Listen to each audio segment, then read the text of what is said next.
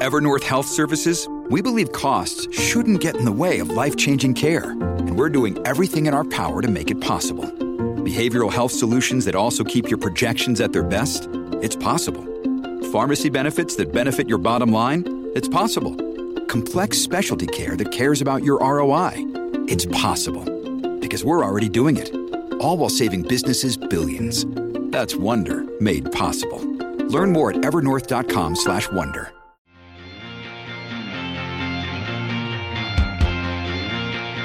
Welcome to Useful Idiots. I'm Matt Taibbi. And I'm Katie Halper. Actually, I'm Steve Hansen this week for the Halloween edition of Useful Idiots. Well, I'm post-study abroad student. Post-study abroad student. So what is that you're wearing on your head? A scarf.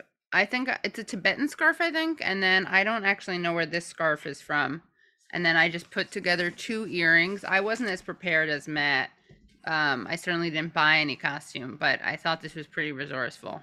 Well, I didn't buy any costume either. I just have this. Well, you bought it at one point. At one point I bought it, but that's not because I was planning on wearing it. Wasn't for Halloween? Wasn't for Halloween. I just buy weird costumes all the time. Oh, right, you do. Yeah. What else do you have? You should do a fashion show at some point. I mean, I've got a whole Sherlock Holmes thing. I've got a gorilla suit. I've got a Viking costume. I've got a couple of sort of werewolf type things. Interesting. This kind of has a werewolf feel to it. Yeah, I've got some things from movies, like, the jacket that Roy wore in Blade Runner. Oh wow! Oh, you're taking that off already. Well, all right. Wait, I have an alternate. Hold on. I have alternate costume. Oh, nice. Very good. Oh, yeah. Yeah, look at that. Although I think this is a Ukrainian outfit, not Russian, but... Could be. It's my voodoo deal. I put pins and little Ukrainian girl because enemy of Russia. Little kukla. Interesting. Yeah. Kukla? That's in Greek too. It means doll. Yeah, kukla is... Kukla mu is my little doll. I know that, but interesting. Yeah. I wonder who came up with that word first, the Greeks or the Russians. I'm sure we could call some ethnic genocide if we put that question out publicly. There was a very popular show when I was there called Kukli, which was based on the British puppet show. Oh, okay. Yeah, and they had sort of political satire, but yeah. So this wig is really hot. I'm going to wear it for as long as I can before you melt. Well, while I do, before we might have to make an abrupt costume change. So a lot of stuff happened this week. So much stuff. Was any of it interesting? Oh yeah. I mean, we have some bad news. We got Steven Donziger, friend of show. He wanted to be out on bail until they decided on his appeal, until they ruled on his appeal, and that was denied. So he is reporting to prison. October 27th, reporting to prison. Really ridiculous. He got 6 months, right? He got 6 months, and he has to start serving it now, even though really he should be able to wait until the actual appeal is ruled on. I don't know if we talked about this. Did we talk about it? But the judge who sentenced him actually said, it seems that only being hit between the eyes with the proverbial 2x4 will instill in him a respect for the law. Yeah. Who says that? Judges say all kinds of crazy shit. Judges who work who are on the board or part of the Federalist Society, which receives funding from Chevron. Yeah, and although I hate to push back in this case, but it's not exactly atypical for somebody to not be allowed to remain out on bail pending appeal. Right. Like that happens pretty often in everyday criminal cases. Right. It happens a lot less often in white collar cases, but no, it's definitely not good news. Yeah.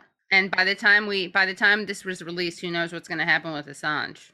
There's going to be, I don't know. I mean, right now there's a hearing, right? They're appealing the ruling on the extradition because the judge said he shouldn't be extradited, and now they're appealing it. Right. He's also been locked up, even though he won his extradition case. Yeah, I mean, Julian Assange is never getting out. I mean, I'm so depressed. I don't mean to be a downer. Debbie Downer about this, but if he does get out, he's gonna have a very traumatic accident the moment he steps out of the prison. You know what I mean? But Yeah, lots of other stuff. Facebook is in the news about, a lot of stuff we talked with Evan about last week. Probably because we covered it. Yeah, because we covered it. It's gotten to the point where it's a little weird. Attention. Havana syndrome, amazingly, it's back in the news. Tell us about that. What is Havana syndrome, Matt? Do you suffer from it?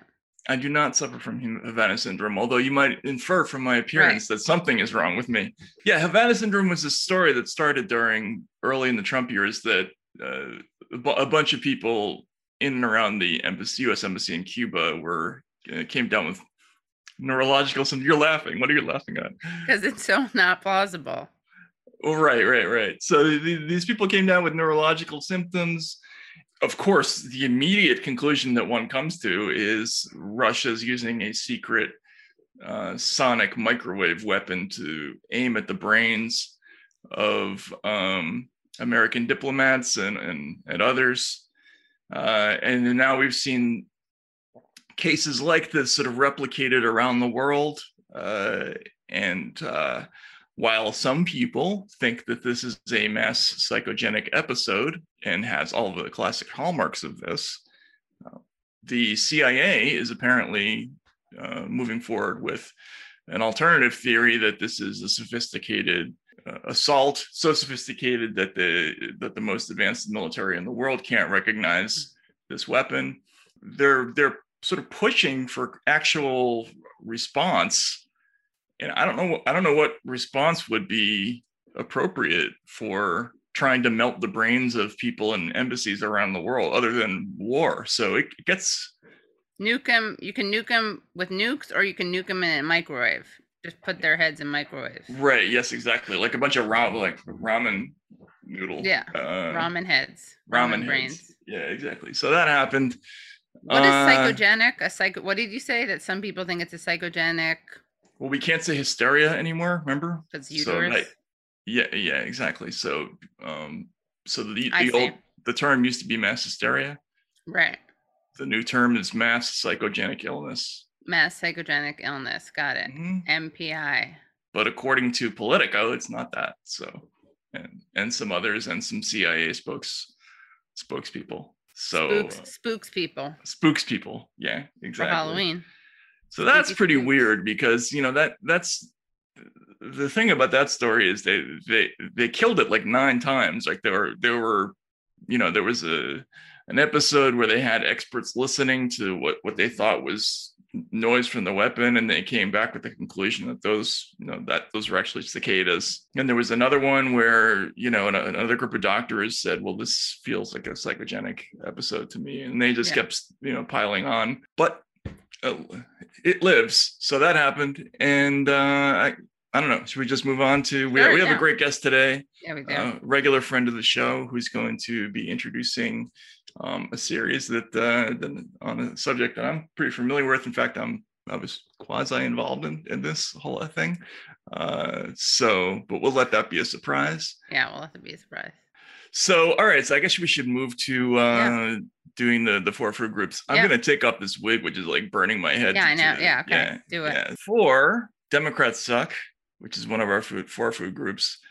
I figured, Wilson, if we could just look at the Washington Post story about additional Medicare and Medicaid benefits may be whittled or cut as Democrats woo moderates. Hate to say I told you so, but this is again part of the ongoing negotiations over the reconciliation bill. And I'm just going to read from the lead of the story. Democrats' sweeping plans to bolster Medicare and Medicaid benefits have been scaled back amid an assault from industry groups and opposition from centrists like Senator Joe Manchin III, with popular coverage expansions likely being narrowed in hopes of reaching a deal this week.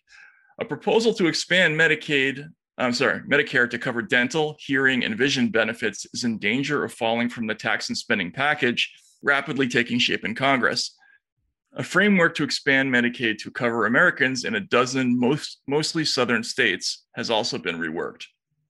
Meanwhile, liberals' plan to give Medicare broad power to negotiate prescription drug prices has come under sustained attack from pharmaceutical lobbyists and some Democrats, including Kyrsten Sinema, scaling back that proposal, which is expected to save more than $700 billion over a decade, also complicates Democrats' efforts to pay for coverage expansions. Not to be a jerk about this, but when we first started talking about this bill, I said, I just do not believe that they're ever going to really pass this. I don't believe it's just Joe Manchin and Kyrsten Sinema who don't want this stuff. I think they've never wanted this stuff. Like, again, go back to rotating villain. Right. Like, we could go back to Barack Obama's 2008 campaign when he promised the exact same stuff. Like, let's have bulk negotiation of Medicare prices, drug prices for Medicare. Like, we definitely need that. It's ridiculous. The VA already does it. Why can't we? Why can't we do it with Medicare? Then he gets in office, and within like a week, he's having meetings with the heads of pharma, and then within a couple of months, they have a deal to go through with Obamacare that leaves out that and like 19 other things that they never really wanted, right? So sort of in that vein, Wilson, if we could also just see Nancy Pelosi talking a couple of weeks ago, because this was sort of a precursor. I did tell you that, didn't I? No, I don't think you did, actually. I think you said... Well, you asked me and you forgot. You said, are you going to do it in reconciliation? And I said, no. Well, it's only extended for about a month. Maybe I didn't recognize you with the mask. No, I'm optimistic that these decisions have to be made. There's been a lot of discussion, and we are a Democratic Party. We are not a rubber stamp or a lockstep party. We have our discussions, and I'm very proud of the values that all the members have brought to the table, the knowledge of the issues that they're advancing, that they bring, and the realization that even at 3.5, you have to make decisions. So again, we have to make tighter decisions. Now, in my last letter previous to this one, I said, everybody sharpen your pencil. I mean, it's an old phrase. Nobody uses a pencil anymore, I guess, but sharpen your pencil. So they've been signaling all along that in any other way, they're going to be doing some cuts. And, we're just sort of working this out. We have to listen to everybody. We're a Democratic Party. We got to, that we're not in lockstep about anything. And so, again, I'm just going to hold to my prediction that in the end, what we're basically going to get is the infrastructure bill with a couple of cosmetic things attached to it. And all of this stuff is going to have served mainly to create the impression that they desperately wanted something, but were held back by these two villains, right, who just could not be convinced to go along. Of course, in reality, again, to reiterate a point, if there were really only two of them, they would be able to overcome it. Yeah, they would put Manchin's nuts in a vice somehow and get his signature on this thing, which is what the Bush administration did, over and over and over again when they wanted to pass something. It didn't matter what it was, like CAFTA, for instance, right? They would have 4 holdouts in the House, and Tom DeLay would take them all into a back room, and they would come out, with bruises around their eyes and pledging that they suddenly have had a change of heart about the bill. This is what happens when you're in Congress. They have a big hammer, which is, right, yeah, you want all those jobs in your district, or you want this or that. Like, you're going to have to play ball on this thing. They'd come out looking like the Hanson brothers had roughed him over. Exactly. You sit in the penalty box and you feel shame afterwards. That's from the line from the movie too. So I don't know what you think about this, but I'd love to hear your thoughts, because it feels to me like they've run a big game on Bernie in particular again, and they added a little insult to injury with putting Neera Tanden in the White House staff. Yeah, you said, and I agreed that it was the rotating villain phenomenon. I think maybe there's value in showing that there's, I don't know, that people are willing to fight for it, but maybe they're not. What does that mean? I mean, at least it'll put them on blast, I guess, only if they make it so that it's not just these two exceptional villains. Yeah, but again, they're not going to. They're not going to.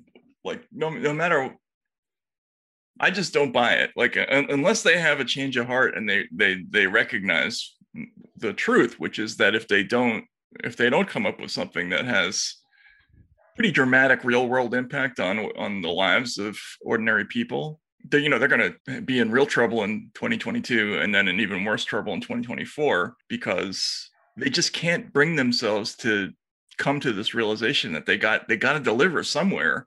Right. Like you can't just talk about this stuff or complain about how crazy the Republicans are. It doesn't really work that way. Because they don't actually want to deliver. And so, yeah, this is great. They get to play make-believe. Right. Not make-believe. They get to play, we wish we could do this, but we can't, unfortunately. Yeah, which would work if they hadn't done it 59 times already. I had to give a speech earlier this week where I was talking about like some of the changes in the electorate in the last 20 years or so. And I mentioned this couple that I interviewed in Iowa. They were Democrats. They had lost their jobs. One of them had lost her job to somebody who was on an H-1B visa. So she had a high-tech job. She worked in a financial services company in Iowa. She got laid off. She got cancer, then got laid off. And the company hired somebody on an H-1B visa in India at like 1/20th the cost of her job. When she complained about, or she asked Amy Klobuchar a question about this in an event, Klobuchar's response was, well, you're against the path to citizenship? Completely conflating two issues. One, the H-1B, it's not an immigration issue, right? But she's like essentially woke washing the whole thing. Like, what are you, against immigrants? Or you're a xenophobe? You're a racist like Trump? And these people talked to me afterwards, and they said, we've been asking about this issue for 5 consecutive election cycles. We can tell you about John Kerry's exact answer that's just like that, and all the Democrats in between. And at some point they reach a level of just disbelief. How many times can you hear the same answer and the same promises on things? It would be great if they were to negotiate, bulk negotiate drug prices for Medicare, because people really can't afford their their medicines right now. That would be a big thing. It would be appropriate. Even if you're a hardcore capitalist, it would be appropriate. Right. But they won't do it. Survival. Yeah. Just for the sake of placating the masses. Right. They just can't. They can't even take that step, or ending the carried interest tax break, or any of a dozen other things that are just obvious. So what do you think is going to happen? I really think that they are convinced that some combination of keeping the public focused on how nuts Donald Trump is and how crazy some of the Republican proposals are, that'll be enough to get people to come out and vote. But you think it'll work? Well, it worked in the last election cycle. You can't say it's a complete fantasy, but would they have won that election if it hadn't been for COVID?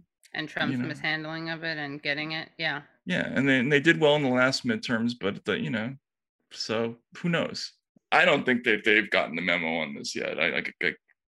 They're not ready to. Or maybe they would just rather lose and not cave to people, what people actually want. So maybe it's not that they haven't gotten the memo. Right. Well, they don't really want to win. Right. They're happy being the earnest opposition that tries as hard as it can, but some for whatever reason just can't seem to get over. And we're going to talk about some of this with our guest, by the way, because perfect timing. There's some of these issues came up, but I just don't think that they're not really grappling with the whole question of like, how do we govern better? They're still convinced that this is a political issue, that they can fix it with politics and not with policy. Not with policy, right? Like there's a great line in a play that Joseph Heller wrote called "We Bombed in New Haven." He's the guy who wrote Catch-22, right? And he once said there's an exchange where these two characters are saying, "Well, we're going to bomb Constantinople right off the map," and the other one says, "Well, why don't we just bomb the map?" All right, and that's what they're doing. They keep trying to bomb the map rather than actually doing something, So. Anyway, that's why is it called "We Bombed New Haven"? We bombed in New Haven. Why is it called that? Well, it's a play on an old sort of theater complaint. I think it used to be either we bombed in Peoria, we bombed in Binghamton. I forget why. New Haven is somehow figures into the story.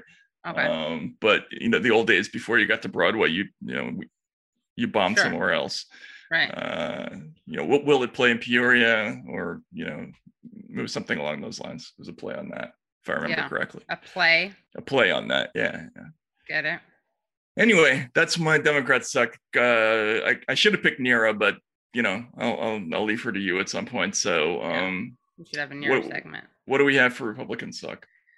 So for Republican suck, we have a good friend of the show, Rep. Madison Cawthorn. I think we should just show the video. Madam Speaker, Dr. Fauci has forsaken his Hippocratic oath and exchanged it for the mantle of unchecked power. His policies shuttered the U.S. economy, drove our country into financial upheaval, and violated the rights of millions of Americans. In July, he willfully lied to the U.S. Senate about his role in funding gain-of-function research in Wuhan, China.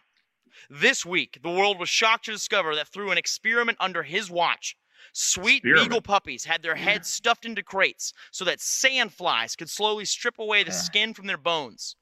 These defenseless animals were damned to agonize in silence because their vocal cords had been surgically ripped from their throats so that their tormentors could discharge their evil actions without having to hear incessant yapping. Madam Speaker, today I am calling for the creation of a formal commission to investigate the true origin of COVID-19, the role Fauci played in its creation, the false statements he made to members of Congress under oath, and why the hell Americans are funding the torture of puppies in Africa. Americans deserve the truth, and this demon doctor must never be allowed to escape justice. With that, I yield back. So the main line I like there is the demon doctor must never be allowed to escape justice. Oh, he said escape? I didn't even hear that. Yeah. Can we hear that again? And this demon doctor must never be allowed to escape justice. Escape. That's good. Yeah. That's a band, right? Escape? I think so, yeah. Is it? Or maybe it's just escape. Yeah. Maybe. I mean, I just like the demon doctor line. Yeah. But that's almost Republicans are awesome. Reminds me of when you didn't know whether Sean Spicer should be Republican suck or Republicans are awesome after he took part in Dancing with the Stars. Yeah, that was impressive. I think in hindsight, yeah, that was clearly awesome. The Fauci thing is, I don't know. I mean, I don't want to say this, and I'm not pro. I certainly don't think he's a saint. Have you seen? This is almost like more of a Democrat suck, honestly. What I think is interesting is that one man's saint is another man's demon. Right. Yeah. I mean, it is ridiculous, the sainthood of the sanctity of Fauci. They have candles. Well, this has been a recurring theme of the last 5 years. This whole let's make saints out of people. Whether it was Mueller, right? We had votive candles to Mueller. Oh, really? I didn't know there were Mueller candles. Oh, you didn't? Mm-mm. Oh my goodness, there's a massive assortment of Mueller votive candles. And there's a Disney. Is it what channel is the Fauci movie on? Let's see. Yeah, it's Disney, which is so funny. Again, this is a recurring theme of just the way we cover everything in the last 5 years. We have saints and sinners. People become instantaneously fault free, basically unimpugnable, right? So Fauci is a great example. Mueller is another example. It's a little bit different, but there was clearly like a canonization of George Floyd that went on in the press. And well, yeah, they said that he died for our sins, basically. Nancy Pelosi said that he was sacrificed, yeah.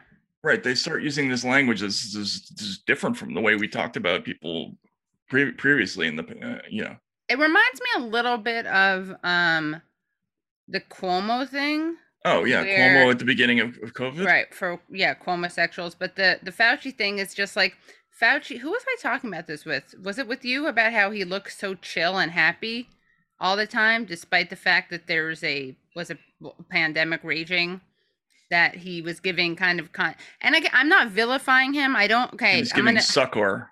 Yeah, succor. Yeah. Hot take: Fauci, neither demon nor saint. Now, maybe this is because I'm not a religious person, so neither of those things really appeal to me.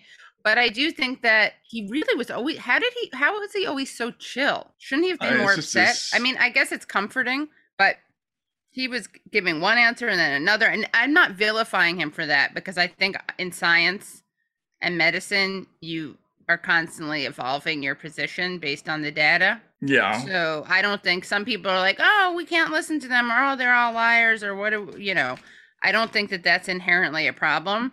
But it definitely was something that should not have inspired such a chillness in him. Although, what do you want? You don't want to see. It's not the chill factor. It's just like he looks so relaxed and happy all the time. He doesn't ever look worried about anything. Right. And that reminds me of the Cuomo thing, where he was just informed, or claimed to be informed, and was just basically not saying that you should inject your lungs with bleach. And because of that, and just reading information, he was seen as a hero.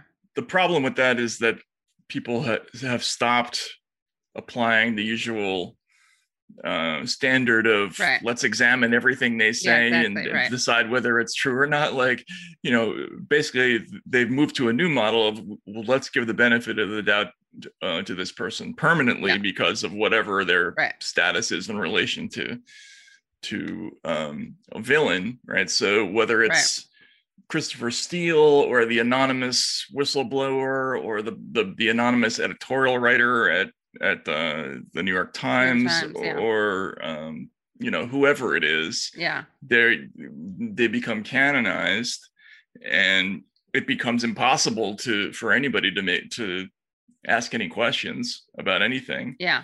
And it was interesting to watch Comey and Mueller go from saint to demon, and then Comey came back around to saint again, right? Kind of. I mean, he has a movie with about him, right? He was too? Wow. Yeah, and Comey was vilified initially because of what his release of the emails thing, and then he came back into vogue as the great unimpeachable hero, and then there were questions raised again about him. But for the most part, we just followed this pattern of, well, this person is anti-Trump, so they can't be wrong about anything, which is just, we've gone over this territory so many times, but it's. I don't like David Rubin at all, but he did show you what came in. Can we watch this? The Fauci promo box. All right. So what I was talking about here, I'm not making this thing up. I guess you weren't here for this yesterday. The Disney, which is a giant corporation, they've got a movie about this Fauci guy, and for some reason they sent us a box of Fauci stuff. Like, if you don't think this is all just packaged bullshit, I've got Fauci in a box, okay? So this is, I guess there's a documentary. Like it's in conjunction with National Geographic and Disney. It's like, you know what? If there was a freaking pandemic and they were really fearing that everybody's dying, do you think they'd be spending any of their money on their fancy box and let's see what's in this ridiculous box? They'd be putting it all to figuring out how to solve the thing. Oh, look at this. You can get a Fauci mask. That's great. Oh, and a little Fauci fanny pack. That's nice. And Fauci cards. I'm going to literally vomit. And Fauci chocolate, although this isn't branded Fauci. Oh, and Fauci popcorn. So they want you to have chocolate and popcorn because that way you can become fat and die of COVID. More popcorn. Fauci the book. Oh my God. Oh. I mean, this is absolutely extraordinary. Fauci the fucking candy box. That's what they're giving you. Get me the numbers on overweight people dying of COVID. Fauci, you got your chocolate, you got your popcorn, you got your gummy bears and your Sour Patch Kids, and you can put it all in your fanny pack while you're sitting there, you fat freak. And then you can put your soda right here in the Fauci. Oh my God! And what's this here? Blissy? I don't even know what this is. Scrunchies. A scrunchie? Oh, a scrunchie. You can put Fauci a scrunchie in your hair too. Wow. There's no business like show business. There's no business. I know. Somebody made a Fauci scrunchie. I would wear that. You would wear a Fauci scrunchie? Scrunchies are back. They're back? I guess so. I think they are kind of back in an ironic way. But yeah, I mean, okay, there are a couple things here. One is that this whole line, it's really annoying. This line that Rubin is pushing and a lot of other people are pushing, which is like, oh, who cares about the vaccine? People should be encouraged to eat healthily and not be overweight. Or as he says, you're going to get fat and die of COVID. Well, okay. Yes. Okay. Yes. Yeah. There's comorbidity, right? The more overweight you are, the less healthy you are. But it's a bit of a. It is totally hypocritical how people who did not care about obesity suddenly care about obesity, right? Like that's a thing. Yeah, and it turns into this bootstrapping thing. It's like bootstrapping science denial. Yes. Vaccine denial. Let's say vaccine dismissal. I think there's a range of stuff going on the other side with this. There are, on one side, you will see outright vaccine denialists who take any negative information about Fauci to be, see, they're lying about the vaccine. Right. And then there's another, I think, a level of this where it's just anger at people who, at being lied to about stuff. No, I think there's a lot of people who are kind of on the right, conservatives who are kind of, in a Schadenfreude kind of way, looking at every disclosure that Fauci is lying about something as just further evidence that we're being lied to about stuff. Right. And it just connects to everything else, right? So CNN saying that Joe Rogan took horse dewormer or whatever it was, when he's got a human prescription for it, and refusing to correct that even after they've been, called out for something like that. That's there's an element of that with this Fauci story that doesn't have anything to do with the vaccine. Then there's another level of people who are vaccine like deep into the vaccine conspiracy thing, who are looking at revelations like this gain of function thing as just another brick in the wall that they're building that is going to eventually end up as a fully constructed conspiracy story, right? Like that there was a lab leak and some combination of U.S. and Chinese research led to this disaster. I mean, I don't know. I don't know that everybody who's criticizing Fauci is a vaccine denialist. I think that's probably not true. No, but I think this guy is. I rarely feel comfortable talking about this subject in almost any way because it's got a lot of gradations to me. I obviously believe the vaccine because I've taken it. I'm looking forward to getting a booster because I'm nervous that it's been so long. On the other hand, I'm a little troubled by sort of the changing nature of the narrative about the vaccine, about its efficacy. I am not entirely sure that the motives for vaccinating kids have been fully explained to me, like especially sort of under 12 kids.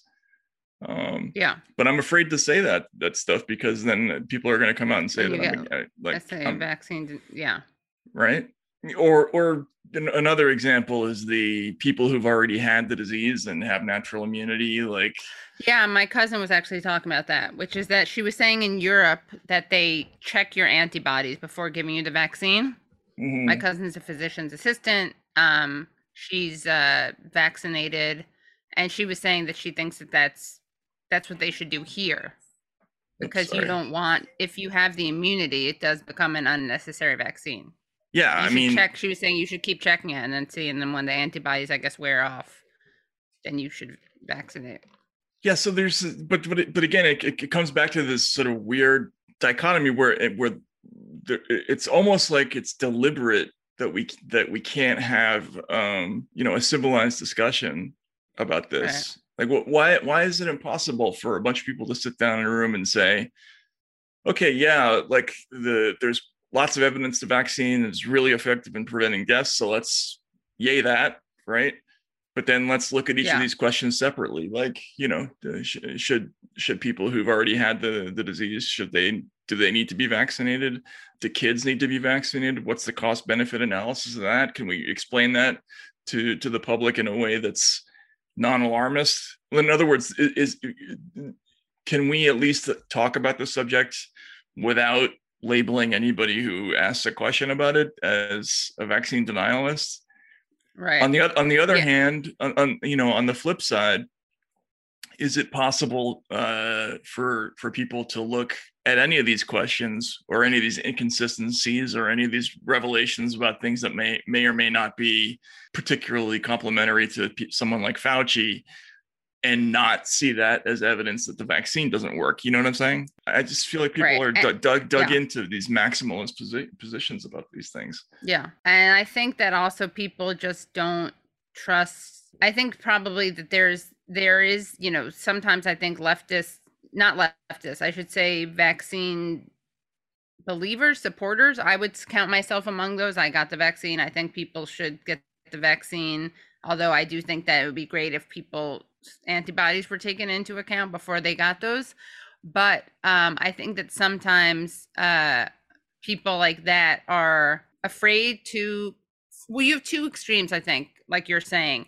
There's another one, which are like the leftist critics of big pharma, of which I would count myself as well, but who use that as evidence that the vaccine is bad or doesn't work or shouldn't be taken. And I think that you can be critical of big pharma.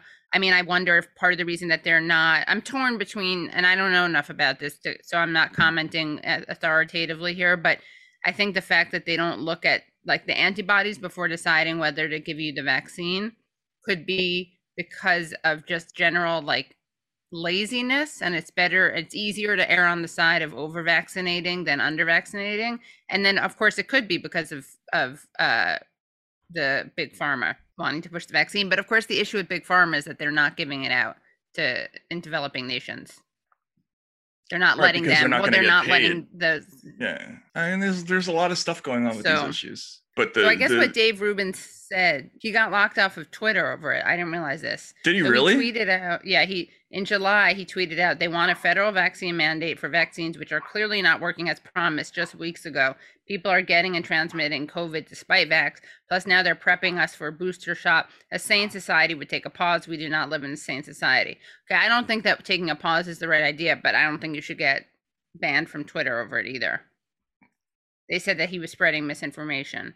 He's very, I have to admit, he's kind of an idiot, but he's also kind of clever because he covered his ass a bit by saying that the vaccine mandate, he said the vaccine are clearly not working as promised just weeks ago. So he didn't say they're not working. But I think that's a legitimate thing to point out. Like, yeah, I do too. Although people do overly, I mean, yes, you can still transmit it when you have it, as Fauci himself said, but still the more people get vaccinated, the less of the virus is around. It's once you get it, you can transmit it, but there's less of the virus, the more people. This is a complaint that I've had about how we do media now. Yeah, it's a completely new way of thinking about reporting. Like in the not too distant past, like 5 years ago, 10 years ago, you would report something and not worry about how people would take it. What you're worried about is that true or not?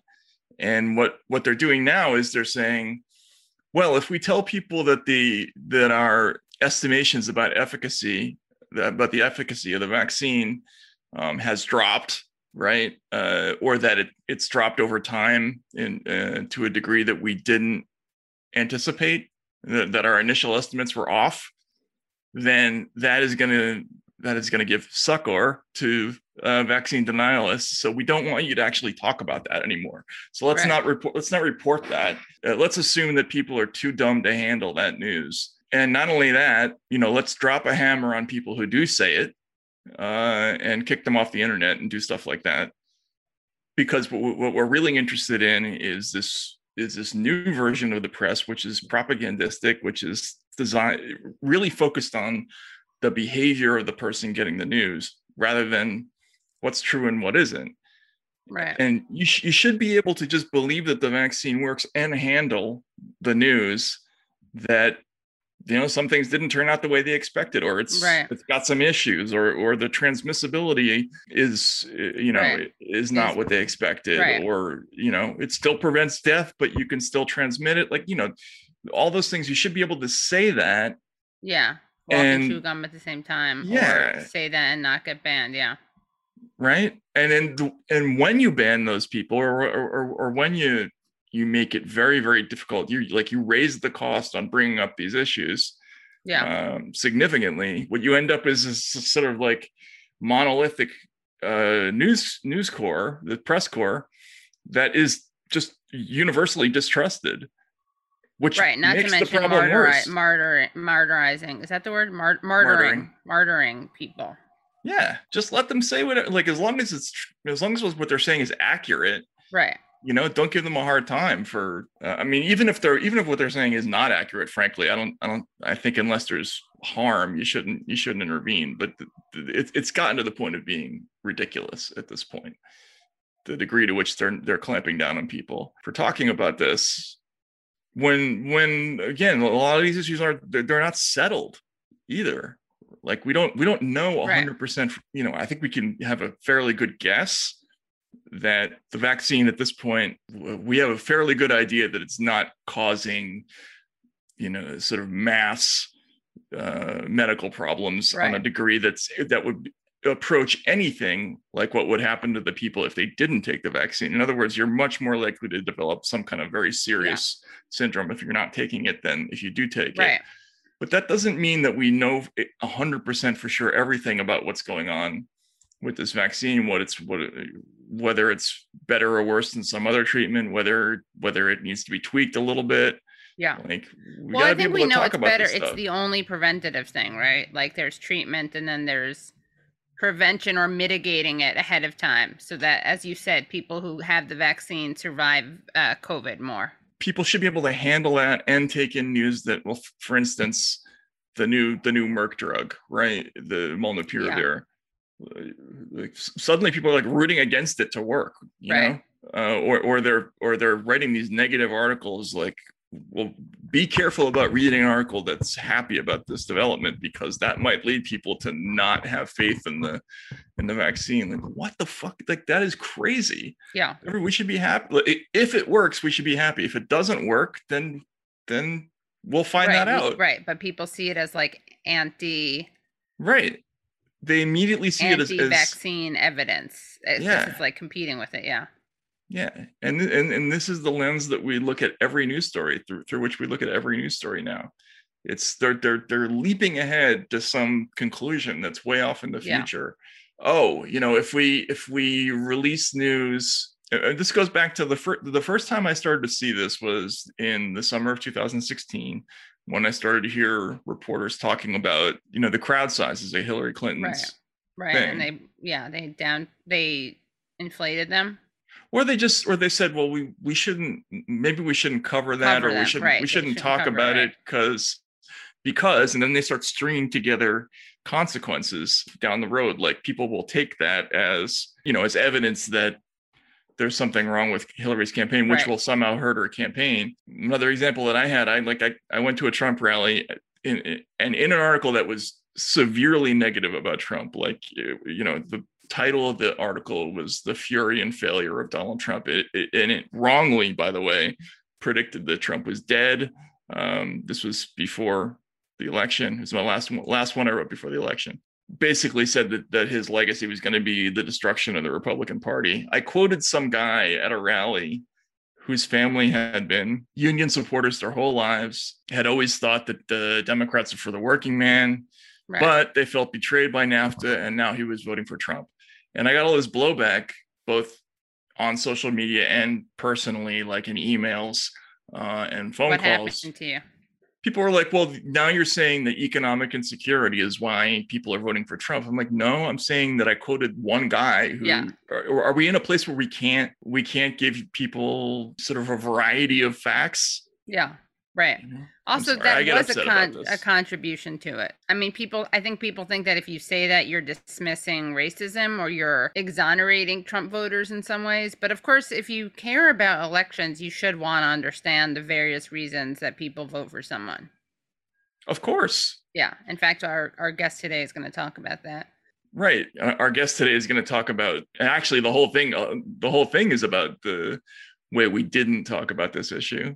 Right. We were sort of systematically driven to not talk about this for a variety of reasons. But this is what happens when people grow up in a media environment where they're thinking about what behaviors am I inspiring with my coverage, rather than worrying about am I correct or not correct.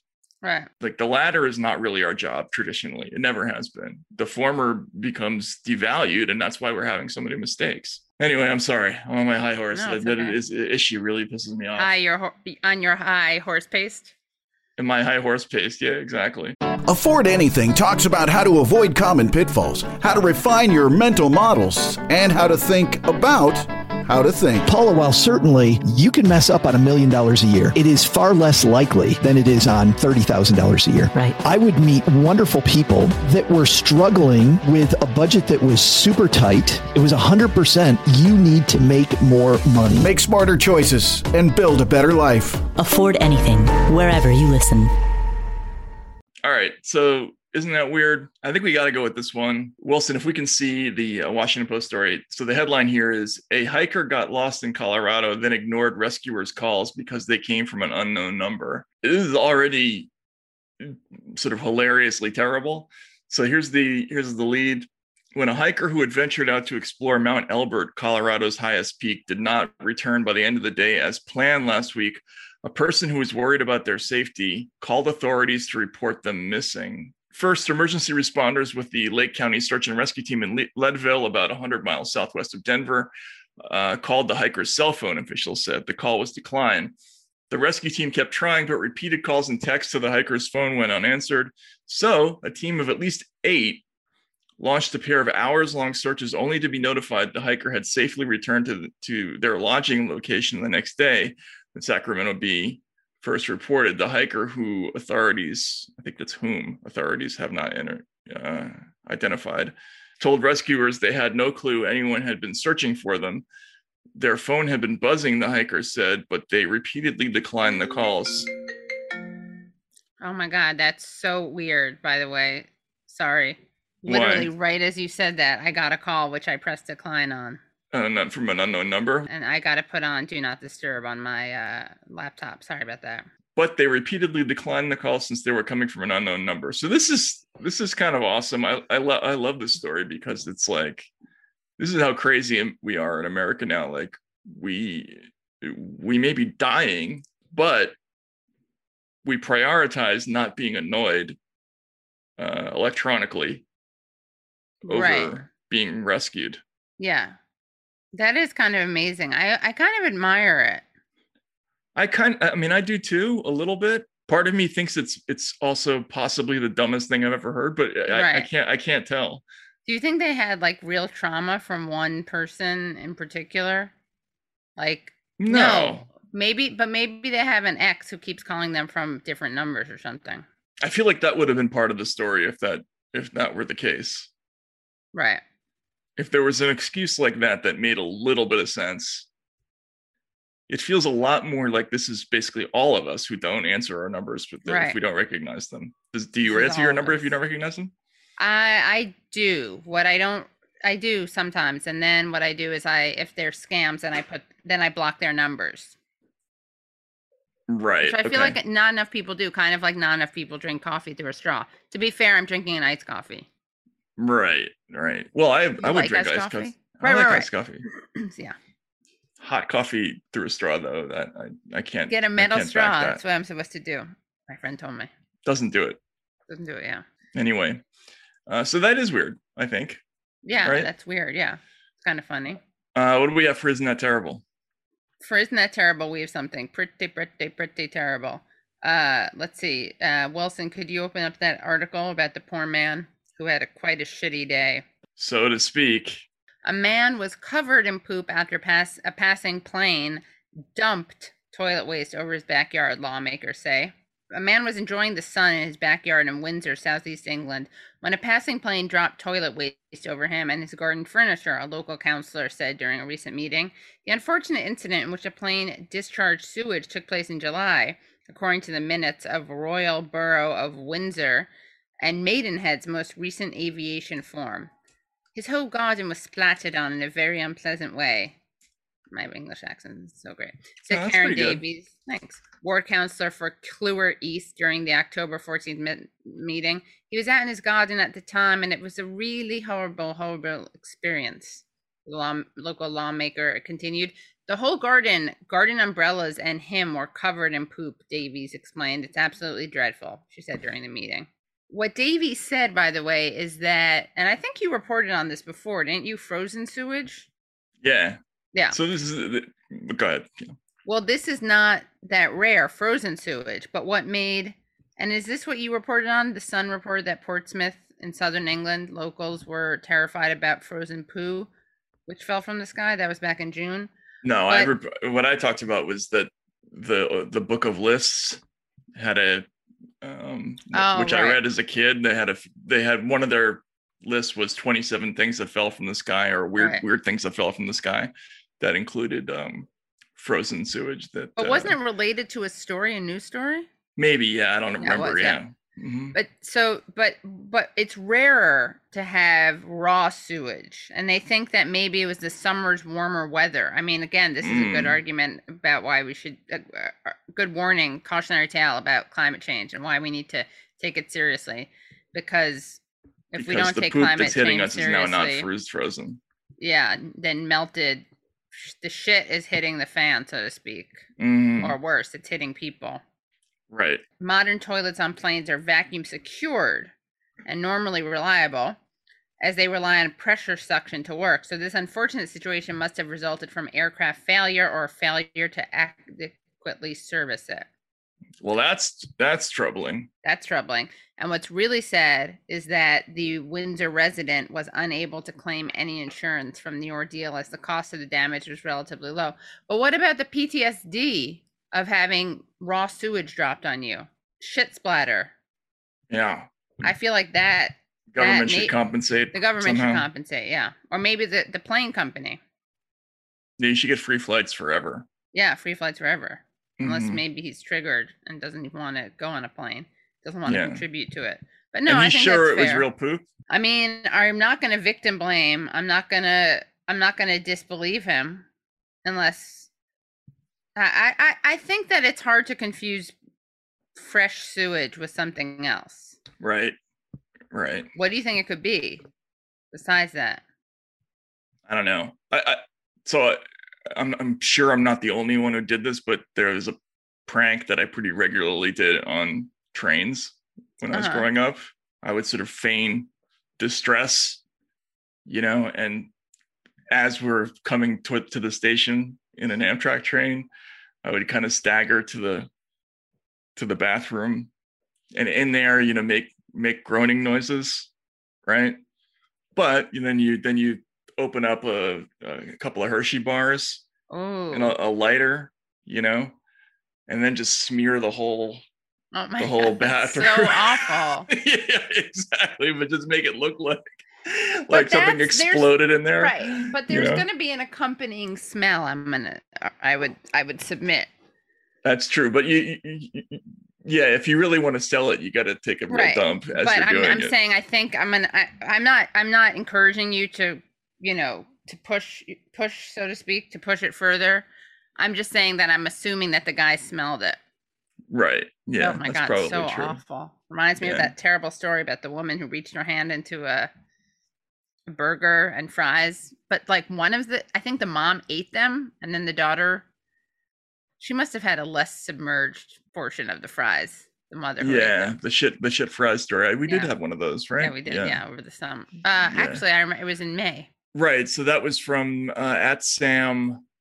Oh yeah, you're right. Thank you. Yeah, shout out to the person who brought that to our attention. I just followed Sam Z, and I doubled his following because I shouldn't out him. He had 1 follower though. Now he has 2. Maybe he can have 3 by the end. Wilson, can we get useful idiots to follow him for that contribution? And that ended up being that debate where you and I kind of disagreed about whether or not pooping in a freezer would be that was enjoyable different. Or not. Right, that was different. Yes. That was different. Yeah, I still don't understand why. That's still a sore thing. spot. Yes, something between us that Yeah. It's a sticking point in our relationship. Yeah. All right. Well, let's introduce our guest. Our guest is the journalist David Sirota. Longtime friend of show. Runs a great website called Daily Poster. And he's now releasing a series that's available on Audible called Meltdown. And Meltdown, I should know this because I'm in it. The premise of this is that the response to the 2008 financial crisis set the foundation for Trump and was underreported. In other words, that it not only created economic conditions that left people in a state where they were angry enough to make a decision like that, but also that that we sort of systematically failed to recognize how bad that was, and how bad the optics of that whole episode were, which is something I can definitely sympathize with, because I felt, for years covering this story that a big part of the crash story that people really didn't dig into enough as it was happening was, what result is this going to have politically? I think a lot of people assumed that people having negative feelings about Wall Street wouldn't really have an impact on presidential politics or partisan politics in any particular way, among other things, because people associated Wall Street more with the Republican Party. But it didn't really work out that way for a variety of reasons that we're going to get into today. And I think it helped shape this dynamic of kind of us against them rhetoric across the board in politics. And we see that in both the Bernie movement and some other movements on the right. But he gets into all this. The series is great, and he'll talk a little bit more about who produced it, what the different chapters of the story are. Should be a great discussion. So yeah, let's get to it. All right, welcome to Useful Idiots. David Sirota, friend of show. Welcome back. Welcome back. Thanks for having me. This feels a little unnatural, like almost like ethically. I'm not even sure what the deal is here. I'm going to ask you about something that I know all about. I know. I can ask instead. So it's kind of like I'm kind of full of it, right? You're not full of it. I'm sure we can explore things that we agree or disagree on. Right. But yes, you are an important voice in the project that we're going to talk about for sure. Okay. All right. Well, so tell us about Meltdown. Tell me about this project of which I don't know as much and in which I have not participated. Sure. So the project is called Meltdown. I've spent about 16 months reporting it. It's executive produced by me and Alex Gibney, the director, the Oscar-winning director. The basic premise is that I think a lot of people know about the financial crisis that happened. There's been a lot of amazing reporting done about that, including by Matt Taibbi, about what happened to create the financial crisis. There has been less of a willingness by people in power to look at how the aftermath of the financial crisis ended up making lots and lots of people disillusioned about the government in general, about the Democratic Party in specific. And so the Meltdown is a project that looks at the Democratic Party, its response to the financial crisis, making lots of promises in 2008, offering up lots of populist rhetoric, and even in 2009 and 2010, but essentially throwing in with Wall Street. And how that helped create the backlash conditions for Donald Trump.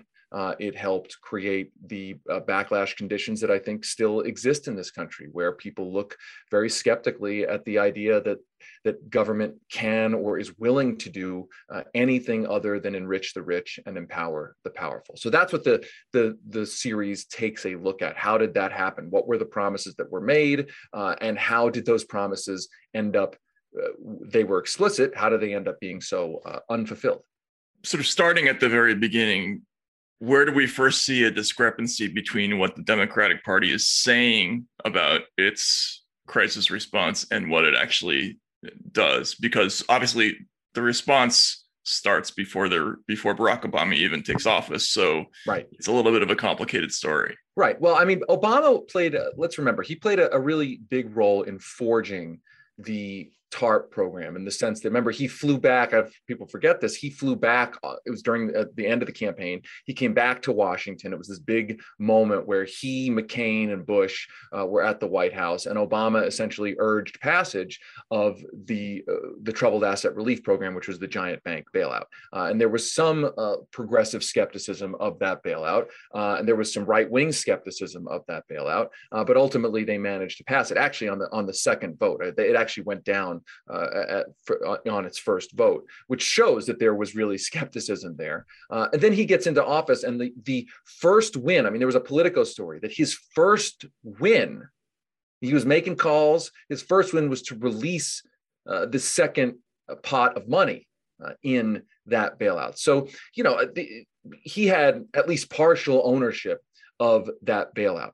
And what we really see is that bailout ended up being a very top-down bailout. Even, by the way, the Obama administration officials in our series admit that it was a top-down bailout, lots of money given to a handful of financial institutions. The party had been saying, we're going to deliver help to regular people, but it was a very trickle-down kind of bailout. And where I think things really began at the start of the Obama presidency, really began to unravel, was in the whole scandal over the AIG bonuses, which is sort of a tempest in a teapot. But I think because it represented something bigger, it became a huge scandal. And the basics of that were that the Democrats were passing their stimulus bill, and they made a big thing about, hey, we're going to make sure that bailout money, at least at the minimum, isn't subsidizing the giant bonuses of the Wall Street people who created this problem. And then what we ended up finding out was, and it became a huge story, Glenn Beck and all these folks, fanned the flames of it. The Republicans pretended to be all upset about it, that the Democrats had slipped in language into their own stimulus bill, basically saying that AIG, which was one of the central players in the financial crisis, that AIG could use the money, tens of billions of dollars that it had been given. It could use some of that money to pay executive bonuses. So what ended up happening was 3 months after the election, the Republicans, who had just gotten their asses kicked, they got themselves a political bailout. I mean, they got to stand up there and say, hey, this is, why is the Obama administration going to bat for AIG? And look, at AIG gives money to some of these Democrats who orchestrated this, people like Senator Chris Dodd. So that was the first sign that the Democrats were not necessarily serious about fulfilling their promises. And Obama was like flailing around. I mean, at first he said, I'm so mad about this. How could this happen? And then ultimately he went on 60 Minutes and said, there's nothing we can really do. So it was a little, not even little. I mean, it was a real moment where I think it was the first time, and it was early on, where it was like, you just campaigned across the country saying you're going to get tough on these people. And right out of the gate, you're allowing bailout money to be used to subsidize executive bonuses. I mean, we're not talking about, money to capitalize the banks, literally bonuses for the people who created the crisis. Yeah, not just AIG, right. AIG FP, which is which right. Most people don't know was a little tiny. So AIG is an insurance company, but they had a financial products division that mostly worked out of London. They had an office in Connecticut as well. But these guys were basically sort of the bookies for Wall Street. A lot of people who were buying what they call credit protection against the possibility of subprime mortgages collapsing were basically taking out that insurance with this little tiny company, which had irresponsibly sold hundreds of millions of dollars worth of these policies. And that was one of the things that triggered the crash. And it was exactly those guys who got bailed out, right? And so that was a talking point that the Republicans got really early on, was, not just Wall Street generally, but specifically the patient zero of the crisis. Right. Exactly. And I just think from there, it really, look, that, and I should say, it could have been an isolated incident. It could have been like, look, we screwed up. We put this thing in. We didn't realize the timing of it. But the problem was, it was the beginning of something. That what happened moving forward was that ultimately what unfolded was the Democrats didn't prosecute any of these people. The Dodd-Frank bill was watered down. There was a very explicit promise, and we talk about this. This is the one that kind of blows my mind. Was the whole situation over something called cram down.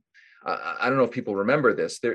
Obama on the campaign trail made this very explicit promise, and he kind of got all into it. He got like populist about it. He said, there's this quote, he said, and I'm paraphrasing here, but he said, it doesn't seem to me that it's fair that, millionaires and billionaires can get bankruptcy protection on their second home, their third home, their fourth home, their yachts. But people who are in their first home, who are now underwater on their mortgages, they can't get any kind of bankruptcy protection from lenders, from the big banks. This seems ridiculous. We got to change the bankruptcy laws. And obviously that makes a whole lot of sense.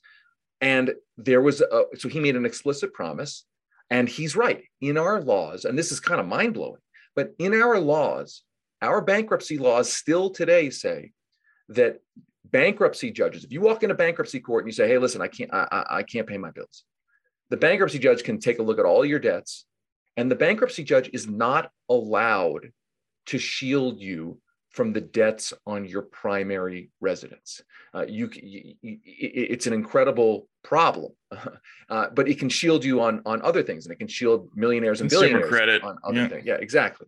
And worth adding, this problem was exacerbated, by the way, by Joe Biden, that the bankruptcy bill of 2005 that he pushed forward on behalf of the credit card companies made sure that credit card companies are supposed to be paid back first before you even pay back your mortgages. So there was a Fed study that said that bill actually increased foreclosures because people had to pay back their credit card debt first before they paid their home mortgage payments, which meant that ultimately, lots of people got foreclosed on. So Obama goes into the presidency promising to fix some of this, promising to say, hey, listen, we're going to pass a little bill to let judges write down people's mortgages, right? So you bought a house for 200 grand, you lost your job in the middle of this crisis, your house isn't worth 200 grand anymore. Let's say it's now worth, because the housing market collapsed, now worth 175 grand. The judge can say, hey, listen, banks, the loan gets written down to what the property now is. You got to have some skin in the game here. It goes down to 175, 150, makes it easier for the person to pay their mortgages. Obama promised that bill, and ultimately his administration helped kill it.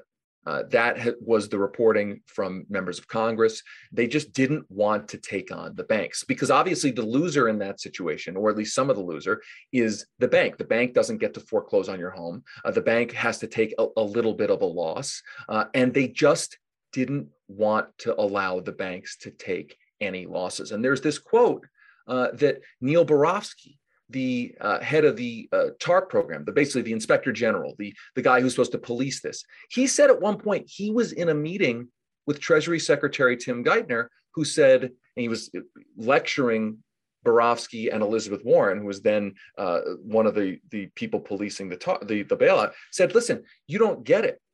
The bailout, all of these policies, they're designed to foam the runway for the banks. That was the sort of phrase, foam the runway, that essentially human beings, people in their homes, were the foam on the runway so that the banks could land comfortably. And so, again, these stories are kind of shocking and horrifying, but our point is that it's not just about the history, that this is exactly the kind of politics and betrayal that harmed millions of people. And guess what? That anger, that feeling of frustration ended up having a political expression in the political arena. And I want to be clear, I'm not saying I think like Donald Trump deserved to win, or the Tea Party was being honest about its being outraged about these things, or Republican politicians being out. Like, that was all a farce. It was all opportunistic. And the point is that if you do not deliver for people, then guess what? There's an opportunist waiting around the corner to try to seize power and seize on your failings. How does that relate to what's happening today? I think there's a direct line, right? I mean, the Democrats got elected promising, I'm talking about 2016 now, promising to help people, promising various programs to have directly 2020. help people. Sorry, it's 2020. I'm getting confused. Yeah, 2020, right? We're going to help people. We got to get Donald Trump out of here because he's not helping people. We're going to help people, right? And what you've seen, and by the way, at the beginning of Biden's presidency, I think he actually sort of, some synapse in his brain, I think he sort of got that. He's like, I got to get, he promised $2,000. It was only $1,400, but at least it was like, we got to get help out to people. And guess what? That was popular. It's a popular thing. I'm just helping people, right? Not a top-down bailout. His first rescue bill was a good first step. The child tax credit helped lots of people.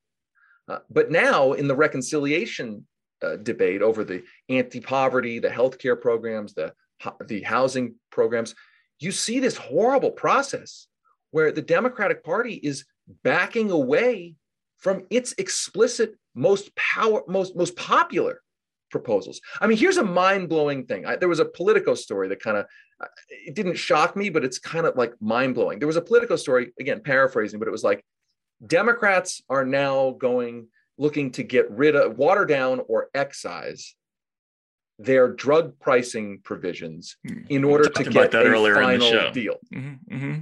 And you start thinking about it, you're like, so in order to get a final deal with your own party, you're going to cut out the thing that in polls, the one thing in polls that people say they most want, like literally that in polls, allow Medicare to negotiate lower prices, is the number one polling thing initiative about the reconciliation bill. The number one thing that people say they want in order for the party to get a deal on legislation, a deal with its own party.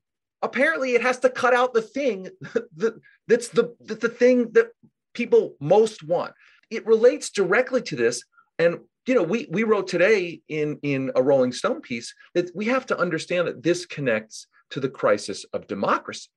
This is not just a situation that is about the economy. I mean, obviously, the healthcare system is horrible. Obviously, drug companies are ripping people off. Obviously, the economy has become a kind of neo-feudal economy. Those are all that's all obvious. I think what's less obvious, but really important, is that if people keep voting for change, and you, the Democratic Party, keep promising change, and then you get into power and you shill for your corporate donors who don't want that change, and you choose your corporate donors and you betray your promises to voters, what you're saying to voters is that democracy doesn't matter. And so if you do that, if you gut that agenda, and then you think you're going to run for re-election or in a midterm election saying, hey, maybe you're mad about our betrayals, maybe you don't like that, but we got to protect democracy, right? We got to protect democracy from the insurrectionists and the like. There's going to be a lot of voters who say, look, I just voted for you. I just used democracy to put you in power. Your defense of democracy, you're saying I gotta support you only because of democracy. You're proving to me that democracy doesn't matter. So that sending that message over and over and over again is part of the crisis of democracy. And look, I want to be clear. I mean, it should be obvious. I'm not saying I think it's great that the Republicans are trying to limit voting rights and, sort of are, denying election results. But the point is that arguments about that become less politically salient when the party in power is essentially saying to voters, you voted for us, we promised you things to get you to vote for us, and we're not going to deliver for you. I mean, I obviously agree with all that. I remember in 2010 being at a foreclosure court, it's like a line of people being evicted in these high-speed foreclosure, they call them rocket dockets at the time. And this was happening sort of before Occupy Wall Street. Right. And they're completely different people. So the people who are being foreclosed on are sort of ordinary middle-class people of all races, white, black, Latino, everything. But they're not the Occupy people, right? They're not college-educated, intellectual protesters. Like, when did those people, it felt to me like if that energy ever got directed somewhere, because there was so much rage in that room, it was going to be very powerful. Is what you're saying essentially that the Democrats lost the opportunity to talk to those people?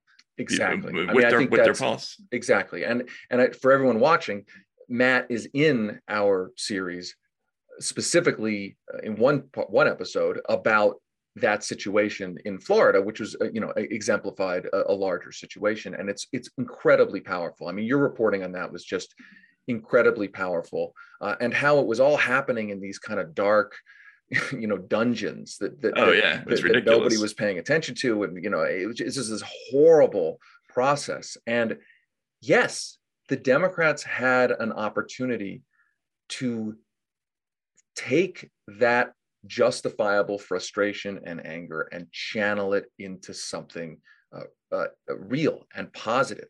And, I think we have to understand that that's not some sort of crazy idea, that's exactly what Franklin Roosevelt did. And I know referring back to the New Deal and Roosevelt is a cliche, but what's really interesting about the New Deal, and if you look at what Roosevelt was saying, he actually understood this connection between economic policy, people's frustration, and democracy in a very explicit way.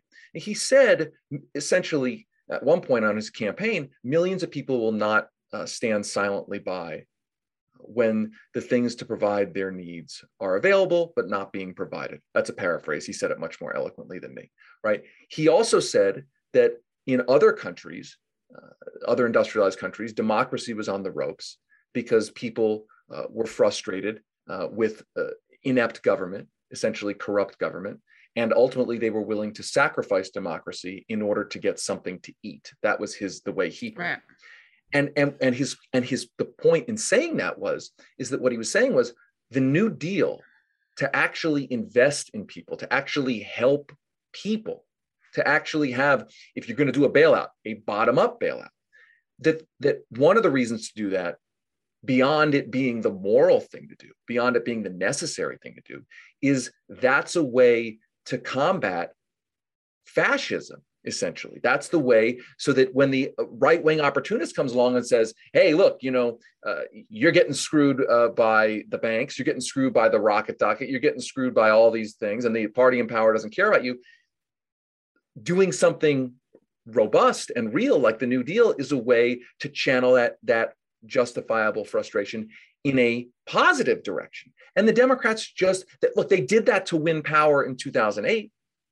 But they did not do that in government. It's easy to campaign on that stuff. It's harder.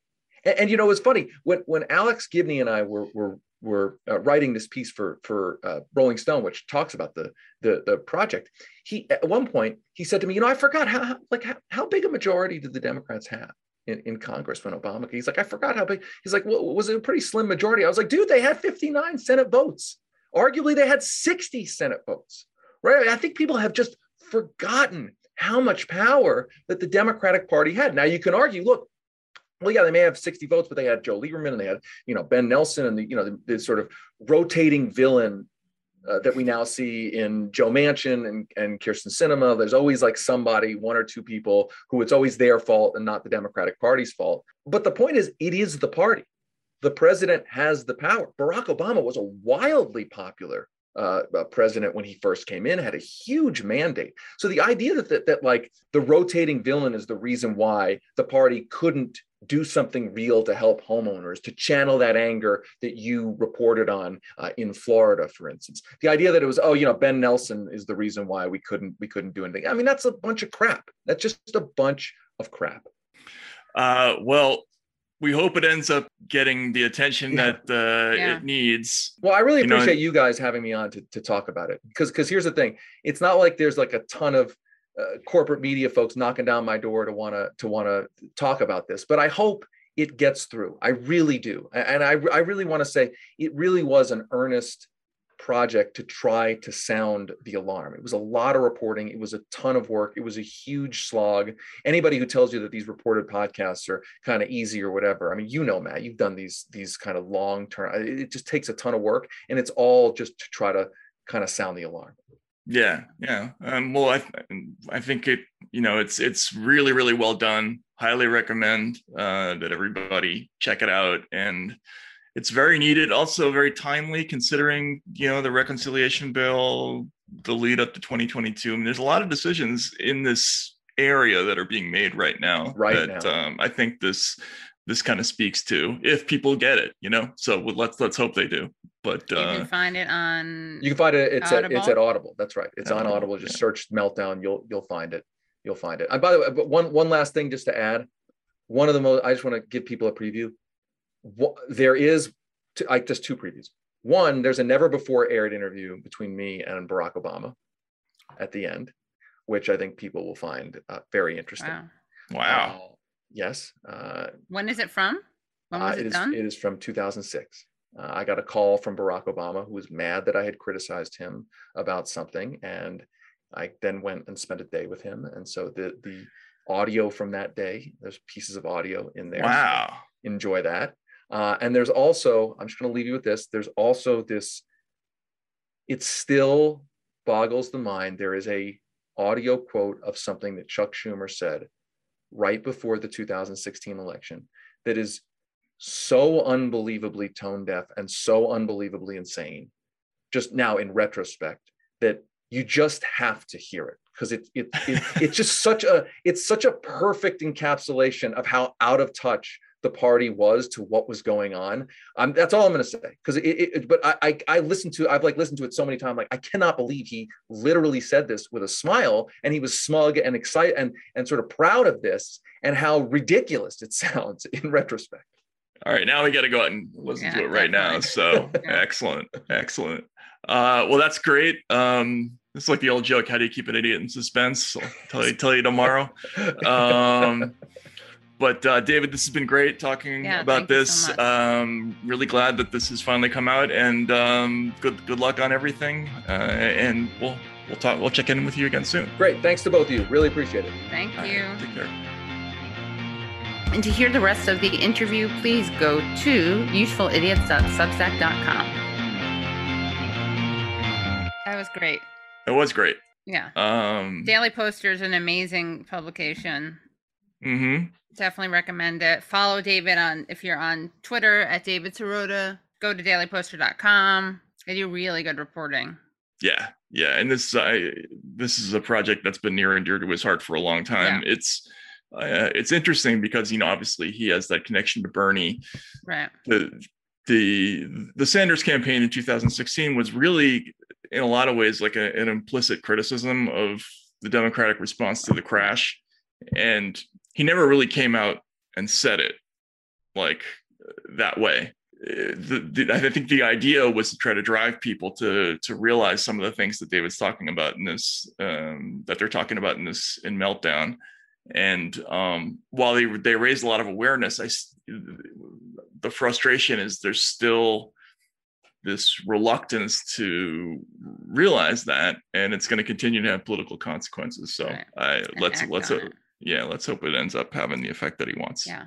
All right. So we will see you again on Monday. Monday morning, MOURNING edition of Useful Idiots, where we respond to Sunday's morning shows. Make sure you subscribe to youtube.com/usefulidiots so you don't miss those. Also, make sure you become supporters of our Substack, usefulidiots.substack.com, so you get great bonus content.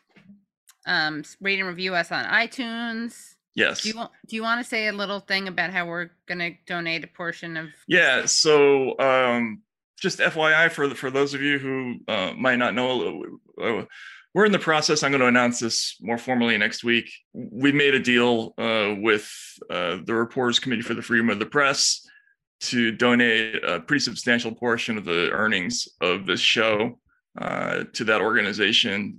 And most of that money is going to go towards things like legal defense for reporters who are in trouble, people who are being sued, people who need legal advice, who aren't big corporate lawyers. So it's a way to help alternative media exist and compete and do all those things. And so we're trying to take some of the support that you've given us and give it back to people in the business. Right. Yes. And if you don't want to hear the ads, that's another upside. Right. I shouldn't say that. If you're, for whatever reason, don't like hearing ads, you can become the Substack people get to hear the show free of ads. Right. And if you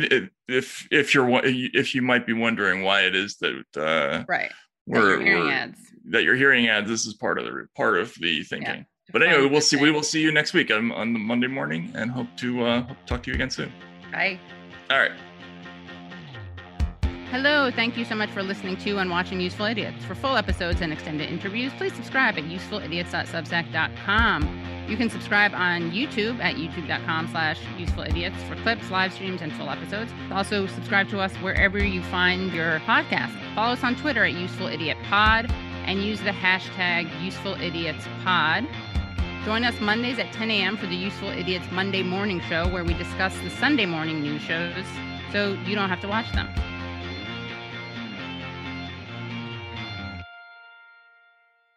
The Bigger Pockets portfolio of podcasts are worthy of your investment. We're having a real conversation as real estate investors. New episodes available every day. It's important to buy where it makes money and not necessarily where you want to travel to. Bigger Pockets, On the Market, Rookie Real Estate, or Money Podcast. The purpose of flipping is to create more cash so then you can reinvest into other types of properties. The Bigger Pockets Podcast on YouTube or wherever you listen.